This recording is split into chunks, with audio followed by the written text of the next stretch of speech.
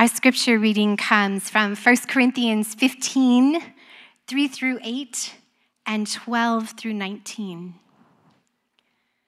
For what I received, I passed on to you as of first importance, that Christ died for our sins according to the scriptures, that he was buried, that he was raised on the third day according to the scriptures, and that he appeared to Cephas and then to the 12. After that, he appeared to more than 500 of the brothers and sisters at the same time, most of whom are still living, though some have fallen asleep. Then he appeared to James, then to all the apostles, and last of all, he appeared to me also, as to one abnormally born. And we jump to 12 through 19. But if it is preached that Christ has been raised from the dead, how can some of you say that there is no resurrection of the dead?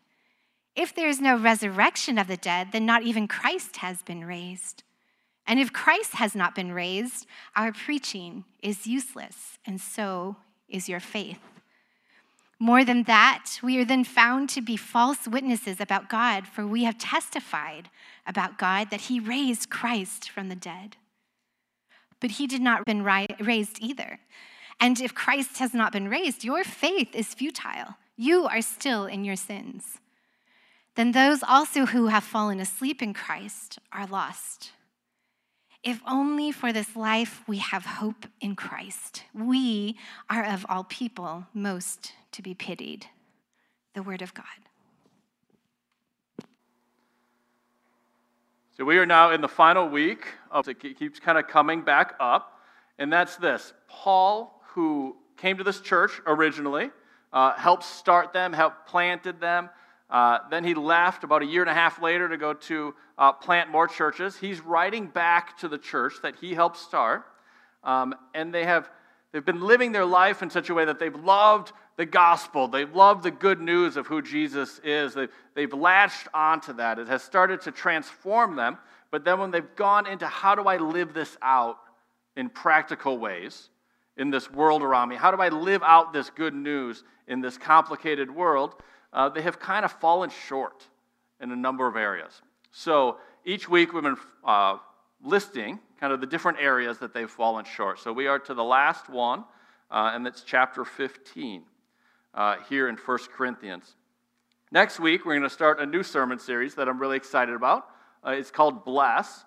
It's this series, so the word bless, each letter in it stands for something else in the series. One of those, and it's about intentional evangelism. So how can we, as followers of Jesus, how can we reach out to our loved ones? How can we reach out to our neighbors with the good news of who Jesus is?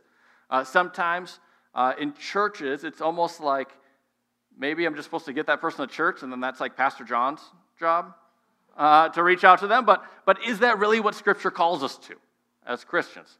The answer is no. So is that really what Scripture calls us to, or are we supposed to be equipped ourselves to reach out to our neighbors? So we'll start that next week, and I'm excited for it. But each week, as we enter into 1 Corinthians here, I think it's helpful to have just a brief amount of background. I already mentioned Paul's connection to the Corinthian church. Corinth itself, the city, is located in modern-day Greece. It was the province of Greece back then. It was part of the larger Roman Empire. So it's located in Greece, and it's this major economic center, really bustling, downtown area, very vibrant. There's a lot of trade that's going through both by sea and by land in different directions. And with a lot of trade, often comes a lot of money that's being put into their own economy and everything else there. So there's this mix of cultures. There's this mix of kind of the haves and the have-nots. There's mix of people that, particularly in the church, kind of come from a Jewish Christian background and people that come from a Greek or a Gentile background and are now found to be brothers and sisters in Christ in one church.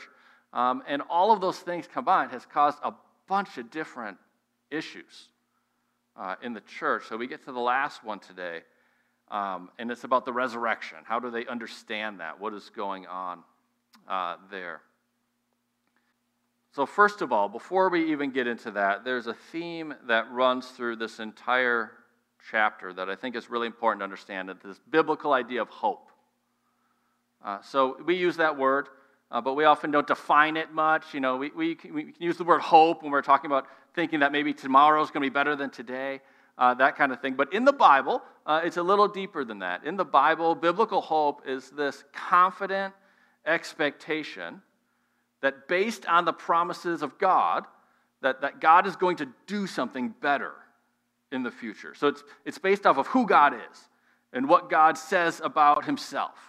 So based on God's character, God's goodness, God's graciousness towards us, God's mercy, we can look at who God is, and we can have hope that will make an impact in what tomorrow is like, or the next day, or years from now.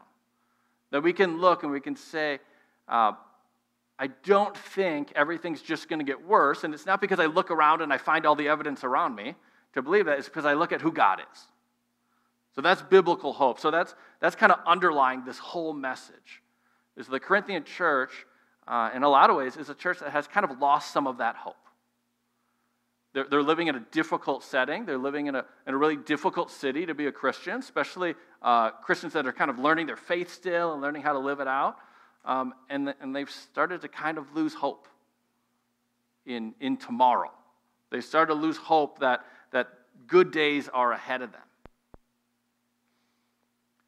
So listen for that kind of message of hope as we read through it. So we're going to start in verse 3 here. So we're in chapter 15, starting in verse 3. Jim Moline just read it for us. It says this. These are the words of Paul speaking to the church in Corinth. He says, for what I received, I also passed on to you as first importance, that Christ died for our sins according to Scriptures, that he was buried and that he was raised on the third day according to the Scriptures, and that he appeared to Cephas and then the 12.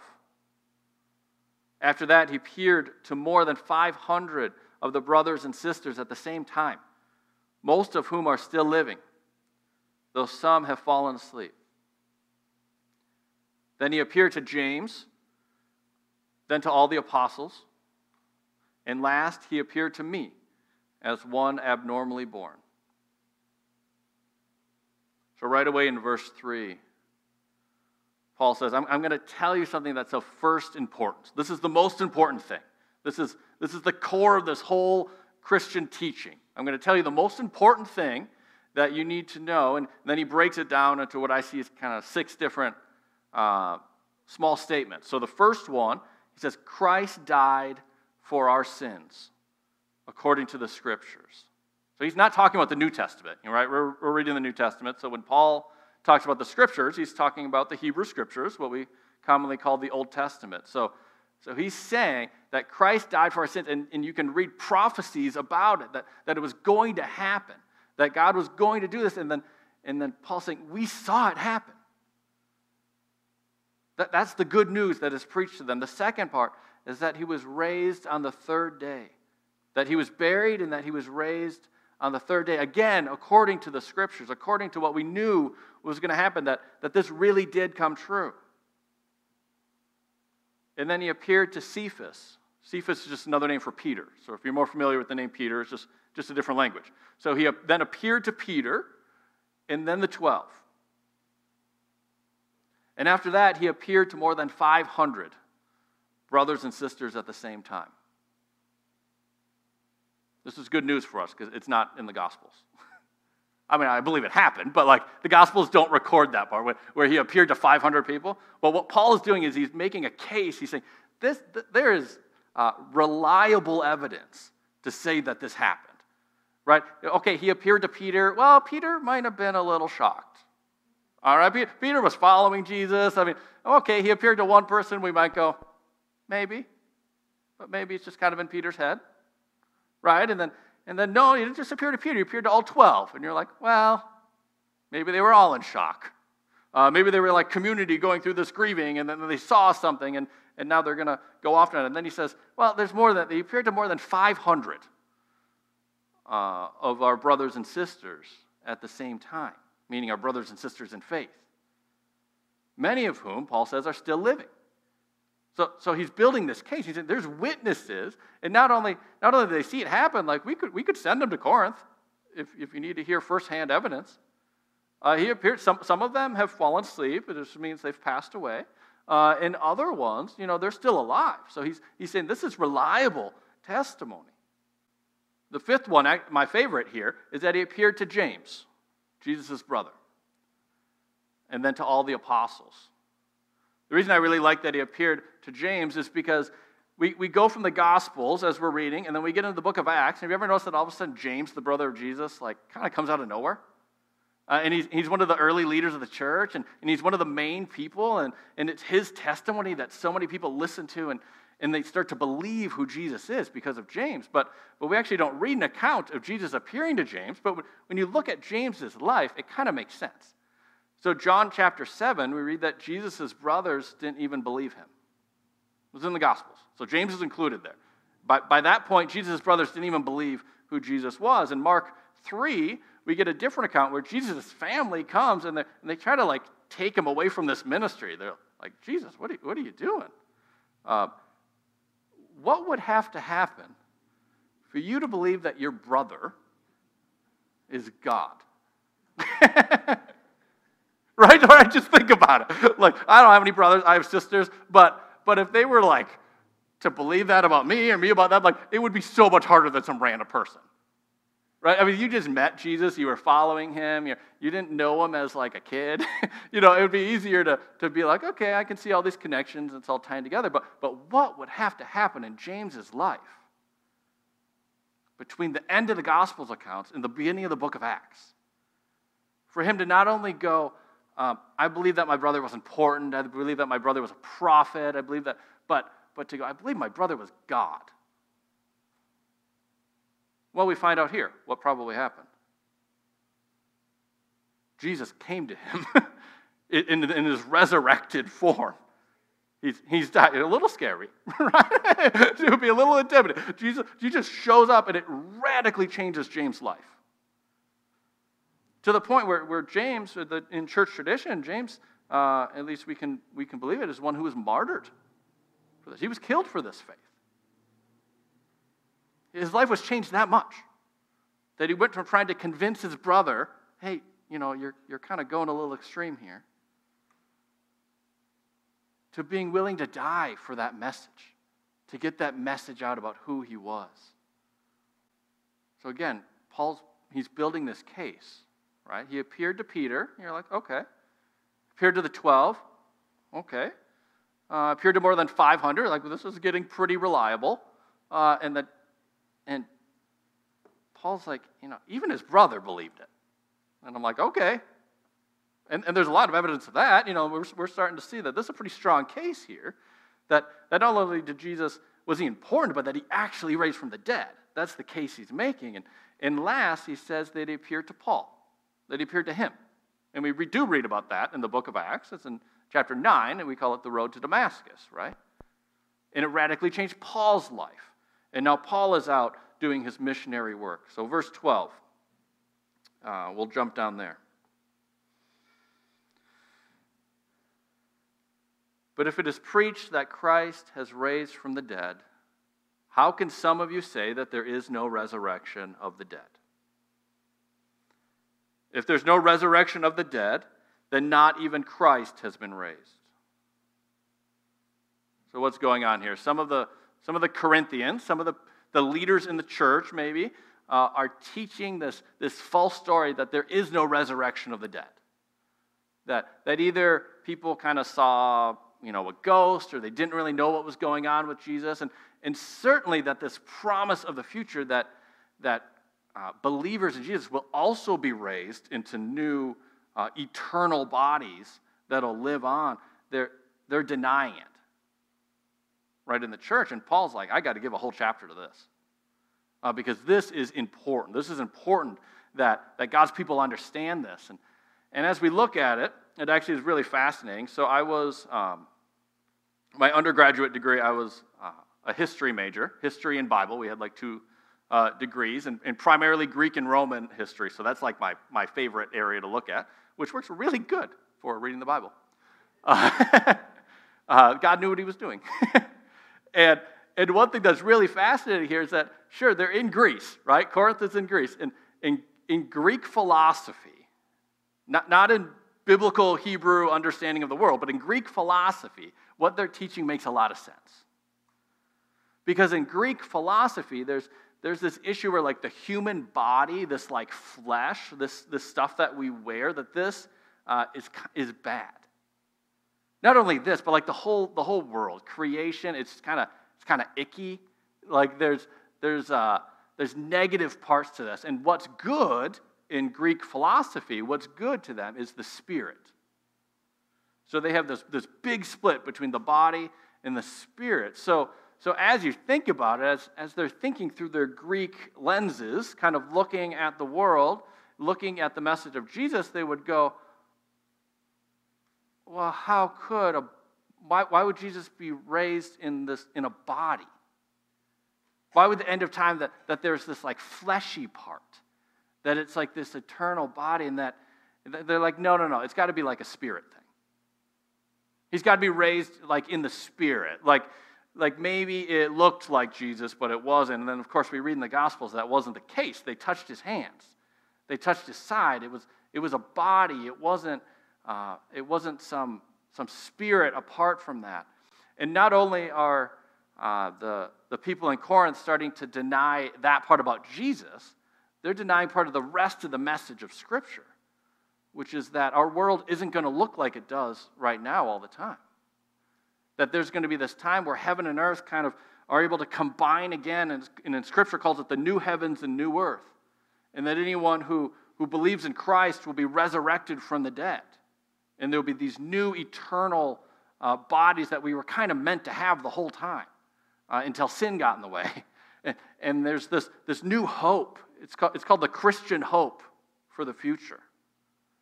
And it's not this hope that maybe the Corinthians are kind of leaning towards, that someday this earth will get worse and worse, but I'm just going to like die and go away to heaven, and then I'm just like a spirit floating up there. And there's hints of that in Scripture, but it doesn't end there. That's the big part. That's not the end. That's not the actual hope. That's good, but that's not the end. The end is a restoration of this world. The end is a restoration that our world will be made new, and that heaven will be made new, and they'll be made one again, and it'll be beautiful, and there'll be humanity, and there'll be flesh. It's not going to be like this spirit thing. And where they get that, or where that comes from, and this doesn't come from Greek philosophy. It comes from the Old Testament. It comes from understanding this Hebrew, ancient Hebrew way of looking at the world, that in Genesis 1, the earth was created, and God said it was good. It was good. It's not this Greek philosophy idea where like the earth is bad and flesh is bad, we need to escape it, and we need to just become the spirit and kind of float away. It's this idea that like, no, this is good at its core. This was made, sure, absolutely. You keep reading a few more chapters, it gets kind of destroyed by sin, or at least tainted by sin, and it kind of starts to wreck a lot of what's going on in the world, and we see a lot of pain, and we see a lot of suffering, and we see a lot of things that we would not call good, and that's true. That's also in the Bible, and we experience that, right? We're living in that world. But at its core, when God made creation, when God made humanity, when God made all of it, he said it was good. So the goal is not to throw that all away. To throw it all away and then we're just going to have this other existence going into the future. The goal is to restore that goodness. And God enters into this kind of this restoration process in the world that he's going to fix it, because humanity, you don't have to read very far before you realize they're not going to fix it. It gets worse and worse and worse. And then God sends this flood. Right? We're only a few chapters in. God sends this flood, and he says, I'm going to wipe it out, but I'm going to save a few people, right? And then they're there. And then the first thing it says after the flood, I just love this in Scripture because it kind of boggles your mind. The first thing God says is, I realized the flood didn't really stop it. That's my paraphrase. But he says, I realize the flood, these humans are still going to be sinful. They're still going to hurt each other. They're still going to hurt this world. But what does change is he comes, and God is there, and Noah gets off the ark, and Noah makes a sacrifice to God. Noah makes and in that sacrifice, God says, I know it's still going to act out the same. But I know we have to look at, I know I have to look at this sacrifice instead. And I'm going to remain in relationship with these people that are hurting, these people that are in pain. The Bible is wonderful, but in the Corinthian mind, it doesn't work well with Greek philosophy. But what's amazing is how well that stays in the church. Right? What's amazing is how well this idea in the church that that's the whole goal. It's just going to go away, and then we're with God. And I'll get to some of that later, but no, that's not the end result. Right? That's not the hope. Paul continues in verse 14.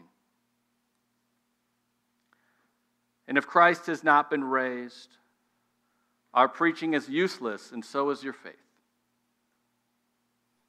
More than that, if we are then found to be false witnesses about God, for we have testified about God that he raised Christ from the dead. But he did not raise him if in fact the dead are not raised. Here's the important line. For if the dead are not raised, then Christ has not been raised either. And if Christ has not been raised, your faith is futile. You are still in your sins. Then those also who have fallen asleep in Christ are lost.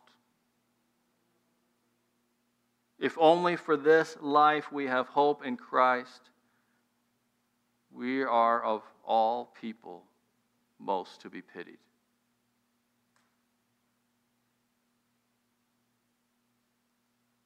Jim Aline and I were talking about this verse this week. Here's a little Bible study methods for you, real quick. Paul talks backwards from how most modern Americans would make an argument.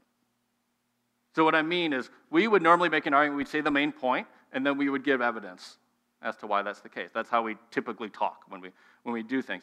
We say like the main thing we're going to say, and then we'll say, well, the reason that's true is because, A, B, C, and we go down. What often happens in the Bible is the exact opposite. Here's all the evidence. Now here's what I'm trying to say. All right, so if you ever read in the New Testament, you're like, gosh, I just got to read this stuff twice. That's okay. That's kind of how our brains work. We're like, what is this argument that's going on? And this is a great example of it, where the whole point is at the end there. If only for this life we have hope in Christ, we are of people most pitied. If this is it, if we just live this life and we follow Jesus and we look around and we say, well, I lived a good life because I followed after Christ and I was a good person, or however you explain it, then Paul says we are to be the most pitied people. And I kind of agree with it. Like if we're just wrong, is kind of what Paul is saying. If Christianity is just wrong, and we get to the end and that wasn't true, have pity on the church. Right? A lot of people gave their time. Like I said, there's a lot of martyrs in the church, especially in their time. These people are sacrificing a lot to follow Jesus. They're sacrificing a lot in their culture. They're sacrificing a lot in their into the people around them. So all of this Christian hope, it hangs on this truth that Jesus was resurrected from the dead on Easter. That's what Paul's saying. If we lose that part, if you just deny the resurrection, you lose the rest of it. What's Christianity then? It's just we follow this wise leader and we try to live a good life, kind of thing, which is what a lot of people in culture kind of tell you Christianity is, right? You just, oh yeah, Jesus was a good teacher. Kind of attitude. And Paul is saying, no. If there's no resurrection of the dead, then all of this is pointless.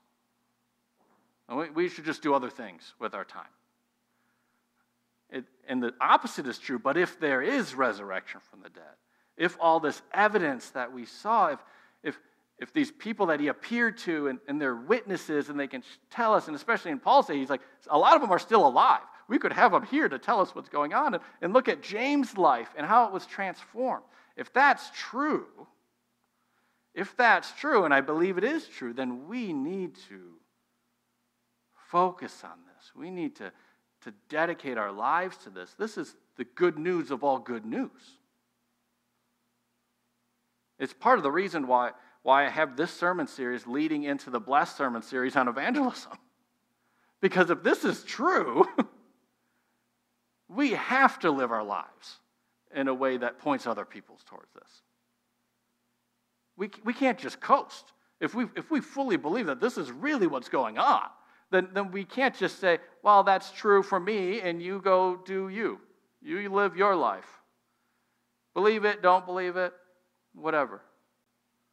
We would never say that, but the condition of our heart can kind of show that towards other people. Well, we never say that out loud because it sounds terrible. But if we look inside and we look at our actions, maybe, we can kind of go through life and think, well, I don't want to be rude to them. But what if they don't like it that I tell them about Jesus? And Paul is saying this is not about if they like it. This is about if it's true.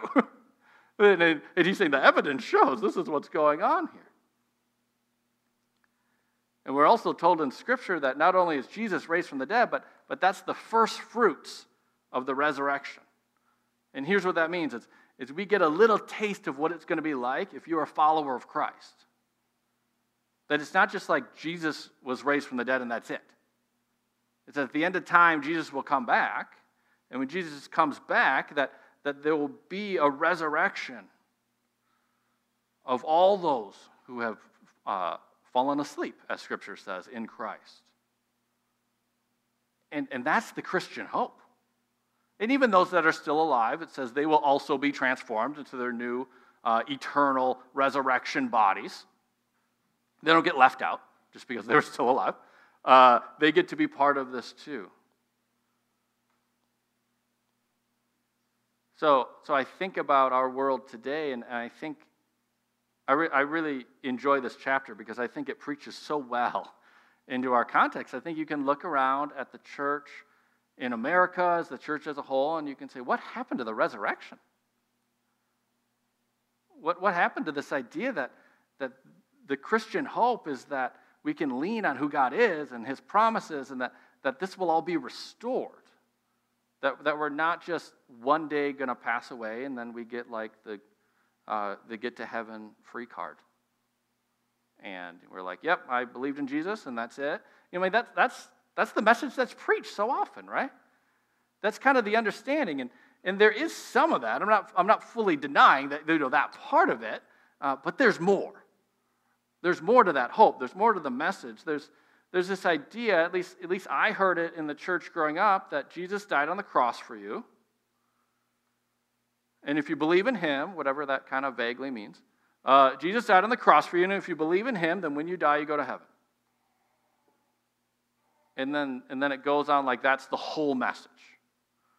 Like that's the whole good news. And again, I want to be clear, I'm not saying that that's entirely wrong. That's not wrong, but of course it's missing a lot of the details. It's missing a lot of what's going on. It's missing God's role in what's happening. It's missing this whole idea of the new heavens and the new earth and this resurrection of the body that Christ's resurrection was the first fruits of, and we all get to experience in this beautiful thing. So as I was preparing this sermon, I had this nagging feeling that I want to preach the good news. The gospel just means good news. That I want to preach the good news as clear as possible today. Normally I kind of bounce from my notes up to you.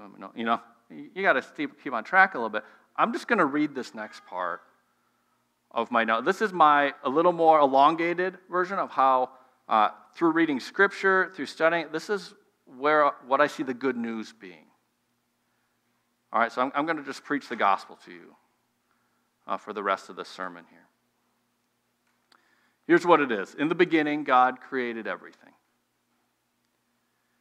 And he placed humans in a garden, and we're told in Scripture that it's this tall mountain, and it's in the land of Eden.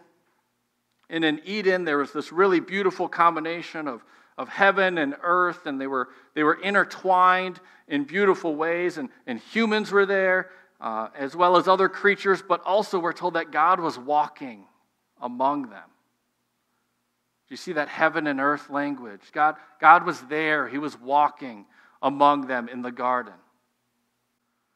But then in Genesis 3, sin enters the world, and humans, they rebel against God.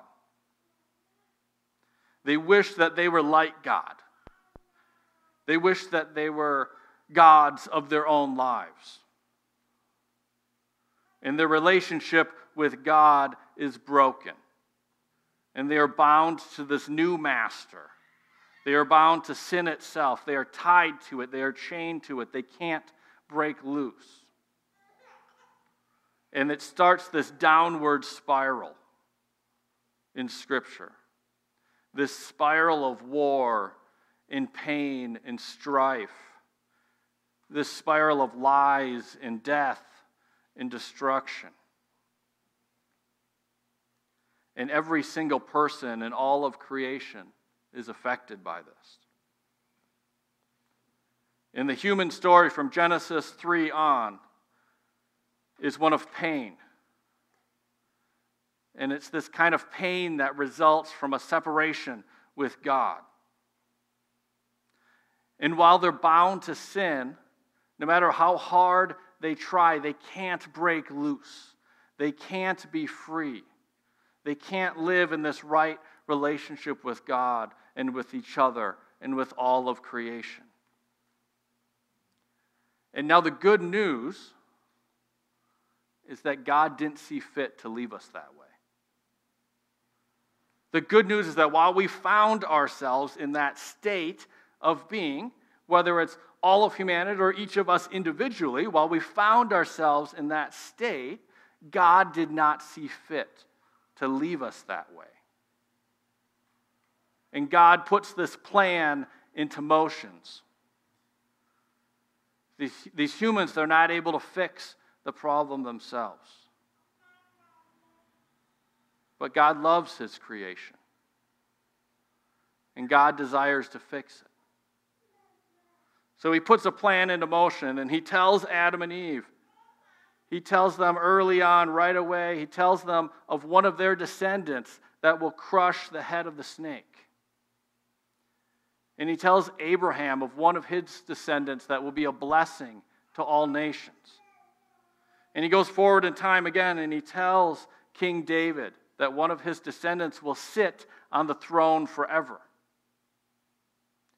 And then Jesus enters into the world to fulfill all these promises. Jesus, the Son of God, fully human and fully God. Jesus, the one who, unlike Adam and Eve, resisted his temptation in the wilderness. Jesus, the promised descendant of Abraham and Sarah, who will truly be the blessing to all nations. The true king, the true prophet, but also the true Passover lamb. And we continue going into Scripture when we read that He was betrayed, that He was arrested, that He was put on trial, that He was beaten, that He was mocked, that He was stripped of His clothing, and that He was abandoned. But we also read that sin was crushed and that death was defeated and that the talons of sin had been broken, those talons that dug so deep into humanity, that chain that wrapped them to their sins, that in the death of Jesus, that was crushed. That the humans were freed, that they could now, for the first time, live in a right relationship with God through the work and the power of Jesus. That Jesus' work brought about restoration. That they were no longer tied to their sin and separated from a holy God.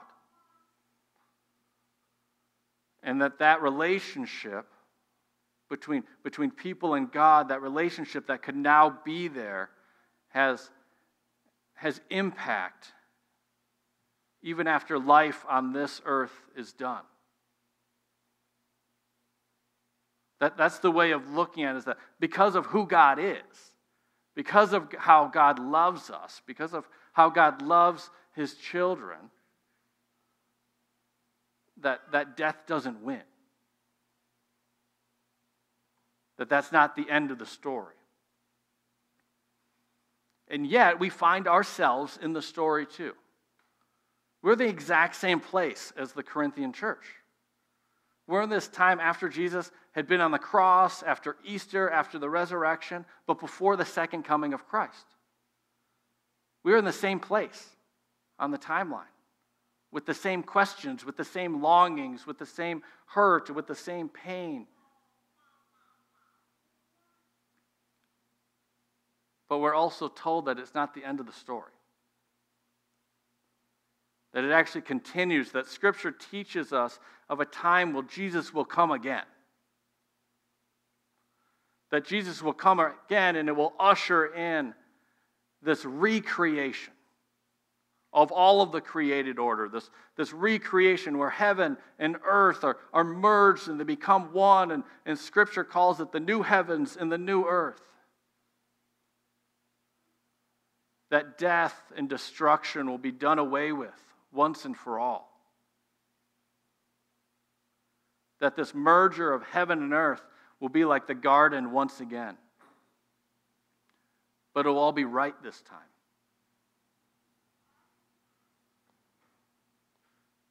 And we're told that all who live or who have died in Christ will be resurrected into these new, heavenly, eternal bodies.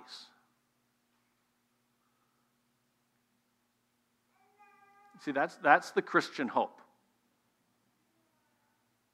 That's the Christian hope, that God is doing something in this world. That we might live to see it, we might not live to see it. That's not even the point. That hasn't been the point for 2,000 years. In this scripture, it says that some people that saw the resurrection are still around and some have fallen asleep. They've all fallen asleep by now. Right? They've all fallen asleep. But that doesn't mean it's not true. And I think what's the $1 million question, right? When I come to this text, the $1 million question, and it comes from a deep place within us, and I think it's only fair to talk about, is do we go to heaven when we die? Right? Now you all sat up straight. What's Pastor going to say now? Do we go to heaven when we die, or do we simply wait for this new resurrection? I think it's a very fair question. Which one do we do? Do we go to heaven? Do we wait for these new resurrected bodies? Again, I go to Scripture. I think there's enough evidence in the Bible for me to say that I think believers, again, I think believers go to heaven immediately after they die. And they wait. But that's not the end of the story. Right? That's why I kept saying, there's more to it. So they do go, and we're told that they'll be with Jesus. Jesus says to the criminal on the cross next to him, "Today you will be with me in paradise." There's a few other verses. There's Luke 23:34, which is that verse. But there's also Philippians 1:23. I'm not going to read these, but if you want to look them up on your own, you can. Philippians 1:23 hints at that also. And the second letter to the Corinthians, 2 Corinthians 5:8, also hints that there's this time So if you, quote, fall asleep in Christ, that you are with him, that you are somehow with Jesus, we're told. But again, that's not the end of the story. The story is that you're still waiting for Jesus to come back in this new, this resurrection of the dead. Now again, I want to be clear, I'm not preaching purgatory. That's a different thing. Right? If you're familiar with purgatory, that's a different. What purgatory is this theology that's not in the Bible, that there's somehow more punishment that needs to happen to a person, or you need to kind of like work off your sins in this like in-between time. That's not what the Bible's saying. What the Bible tells us that when Christ died on the cross, he died for all sins. That we don't need to like work off our own sins in this in-between time. What we're told in the Bible is that we'll just be with Jesus. That we'll be with Jesus and we'll be waiting, but we'll be still waiting along with everyone that's on earth still. We'll be waiting in anticipation for this thing God is going to do when it will all be made right. So the Christian hope and what the Corinthians here are missing out on is that this whole thing isn't about one day escaping this hurting and broken world and flying off as some eternal spirit to rest with God. That's not the whole point of what's going on. It's about restoration. It's about this hurting and this broken world being done away with. And this new heavens and this new earth reality merging and becoming the new reality in which we get to live in, finally. And even in that, our bodies will be replaced with this new, this perfect, this eternal, this everlasting, this resurrected body. And death will be destroyed. And there'll be no more suffering. That is good news. That's the good news that we read about in the Bible. Paul says it this way, quoting from a couple Old Testament prophets. He says, "Death has been swallowed up in victory." That's what we get to look forward to. Death has been swallowed up in victory. And then he goes on, he quotes another prophet, and he says, "Where, O death, is your victory? Where, O death, is your sting?" It's destroyed. It's done away with. 1 Corinthians, this whole book, it's about a church that heard this good news. It's about a church that heard the good news and they loved it and they accepted it, but they struggled so hard to apply it to their lives. They struggled so hard to be people of that hope in a world that was just painful, in a world with so much suffering. But it's about how this good news of who Jesus is and what he has done, it should affect every area of our lives. It should affect how we live in relationships with each other. It should affect how we live in relationships with our family, with our community, our work lives, whatever that looks like. It should matter for all of it. This is not just good moral advice to live by, and then you'll be like a happy person. The good news, the gospel itself, is this announcement out to the world that Jesus has opened up this whole new reality that we can live into. And it's such good news. Let's pray.